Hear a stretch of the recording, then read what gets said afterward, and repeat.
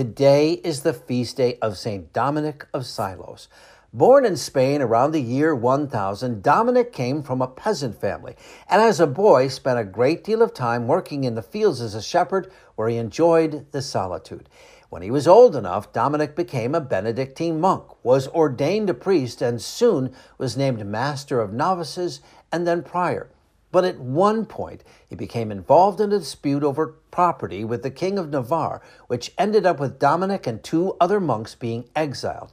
Under the protection of the King of Spain, Ferdinand, they found refuge in the town of Silos at the decaying Abbey of St. Sebastian, then occupied by only 6 other monks.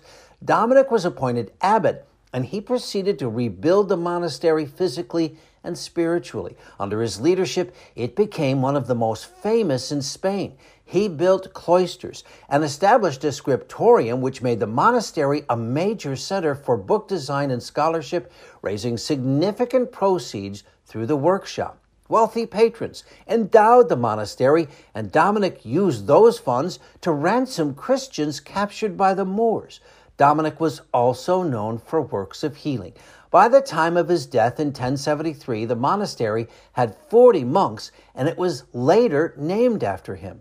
About a century after his death, a young woman experienced difficulty during her pregnancy and made a pilgrimage to his tomb. There, Dominic of Silos appeared to her and assured her that she would bear a son. That woman was Blessed Joan Guzman, and her son grew up to be the other Dominic, St. Dominic Guzman, founder of the Dominicans. St. Dominic of Silos, please pray for us.